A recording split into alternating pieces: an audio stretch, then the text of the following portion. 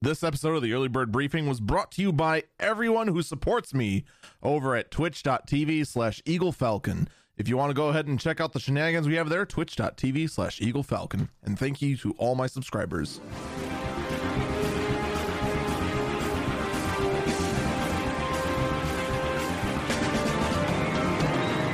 A fresh dose of tech news and insight. This is the Early Bird Briefing. It is Thursday, February 17th, 2022. This is the Early Bird Briefing. I'm Eagle Falcon. Valve has put forward a very bold statement. Not too long ago, Valve announced the Steam Deck. Shortly after, they said, "We want this device to be as repairable as possible." So they actually published a repair guide. They showed how to disassemble the entire Steam Deck. By the way, for those who don't know, a Steam Deck is a Nintendo Switch-like device, except the controllers are part of the unit, they don't come off, that plays PC games on a custom flavor of Linux.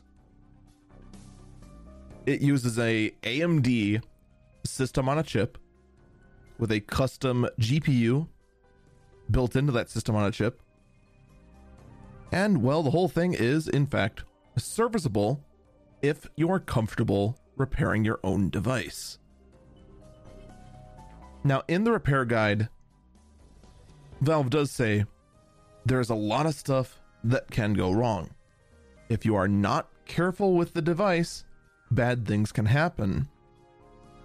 Once you're in there, taking the whole thing apart. They really did stress during the repair guide, you really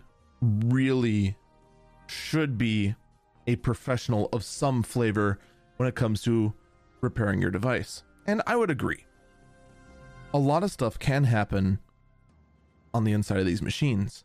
A lot of stuff can go wrong. But if you're comfortable, if you know your basic sort of precautions to take, having an anti-static wrist strap, being very careful when taking out your screws, making sure you don't over tighten it, make sure you don't put the screws in the wrong holes, all that sort of thing, make sure you disconnect the power, etc., etc., etc. You're perfectly fine servicing the device. It's something that I personally would be very comfortable with.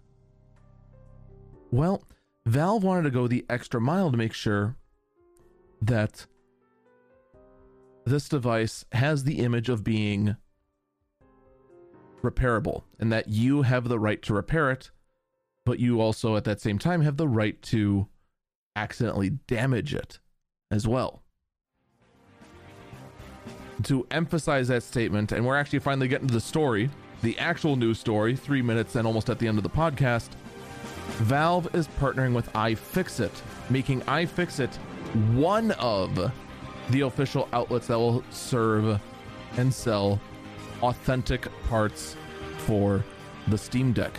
iFixit, if you don't know, is a company that goes ahead and publishes guides for how to repair all kinds of devices and sells tools. I actually have one of their iFixit kits right next to me to go ahead and repair devices. To go ahead and say, iFixit, you're one of the faces for right to repair.